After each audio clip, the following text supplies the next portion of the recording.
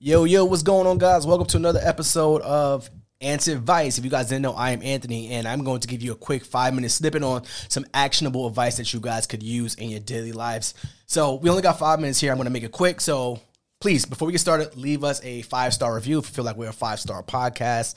Stop what you're doing. Please do that. But we were in Paris a couple weeks ago, and we were doing a Paris tour. You go to Paris, you got to visit the Eiffel Tower, you got to visit all the monuments, and we went to the Louvre Museum. If I said it wrong, that's fine. But we went to the museum, and they were telling us some facts about the museum that I thought were extremely interesting. And one of the most interesting facts that I found out about the Louvre Museum is that it took over 800 years to build.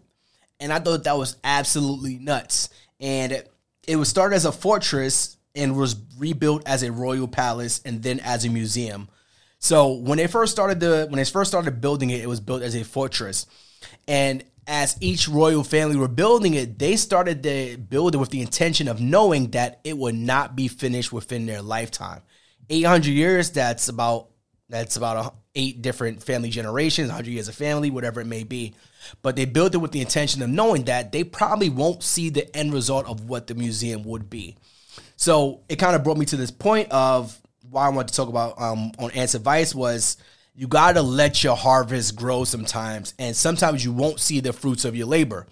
And I know a lot of times we sit there and we feel like, we want, especially today, we're given the satisfaction and we have the ability to have technology, but that also hinders us because we want things immediately. Could you imagine building something knowing that you won't see the fruits of your labor?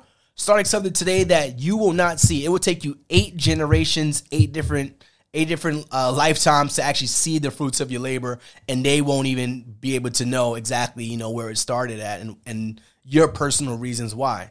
So I want to talk about that, and a lot of us, including me, we want things now. We spoke about this on the last episode when we hit 50 episodes of the podcast about starting this podcast and doing something for a year straight and not seeing essentially the fruits of your labor, not seeing the end result. And we know that having a kid now, our goal right now is to build things that we know we won't see the fruits of our labor. But think about something that you could do today that your family's generation, not just your kids, maybe your kids' can enjoy down the line. I was on this podcast and I said, I want to be the, not to sound selfish, but I want my kids to have a family photo of me in their living room saying, great Tony started whatever that thing may be. It's going to be in their mantle. It's going to be over their mantle, their fireplace, or even just a story that they tell their kids or their family, or even the holidays that, Anthony, Janoka, that family, our great, grandparents, they had an idea to start something. And that idea to start something kind of fruit sprouted and grew down the line, because God can't multiply what you haven't sown. Right? And I want to make that very clear. God can't multiply what you haven't sown. So if you aren't sowing the fruits of your labor, you aren't putting those seeds in the ground, God can't multiply that. If you're always quick to go in and grab whatever seeds, whatever fruits, whatever sprouts out from the ground, you won't ever see that thing grow. Because every time a little piece of it grows, you take it right out. When we built our cleaning business, we said that we didn't take out profits for 2 years when we started our cleaning business. We didn't touch it. We didn't look at it. All we just saw was the bank account just growing, and we never touched it for 2 years. So that when we did touch it, we were able to take that money, take the fruits of our labor, and sow another seed somewhere else. So think about something that you could sow today that will allow you to actually enjoy the fruits of your labor tomorrow. Do not think about starting things today with the idea that's going to sprout something immediately. It's not going to sprout something today. It's not going to sprout something tomorrow.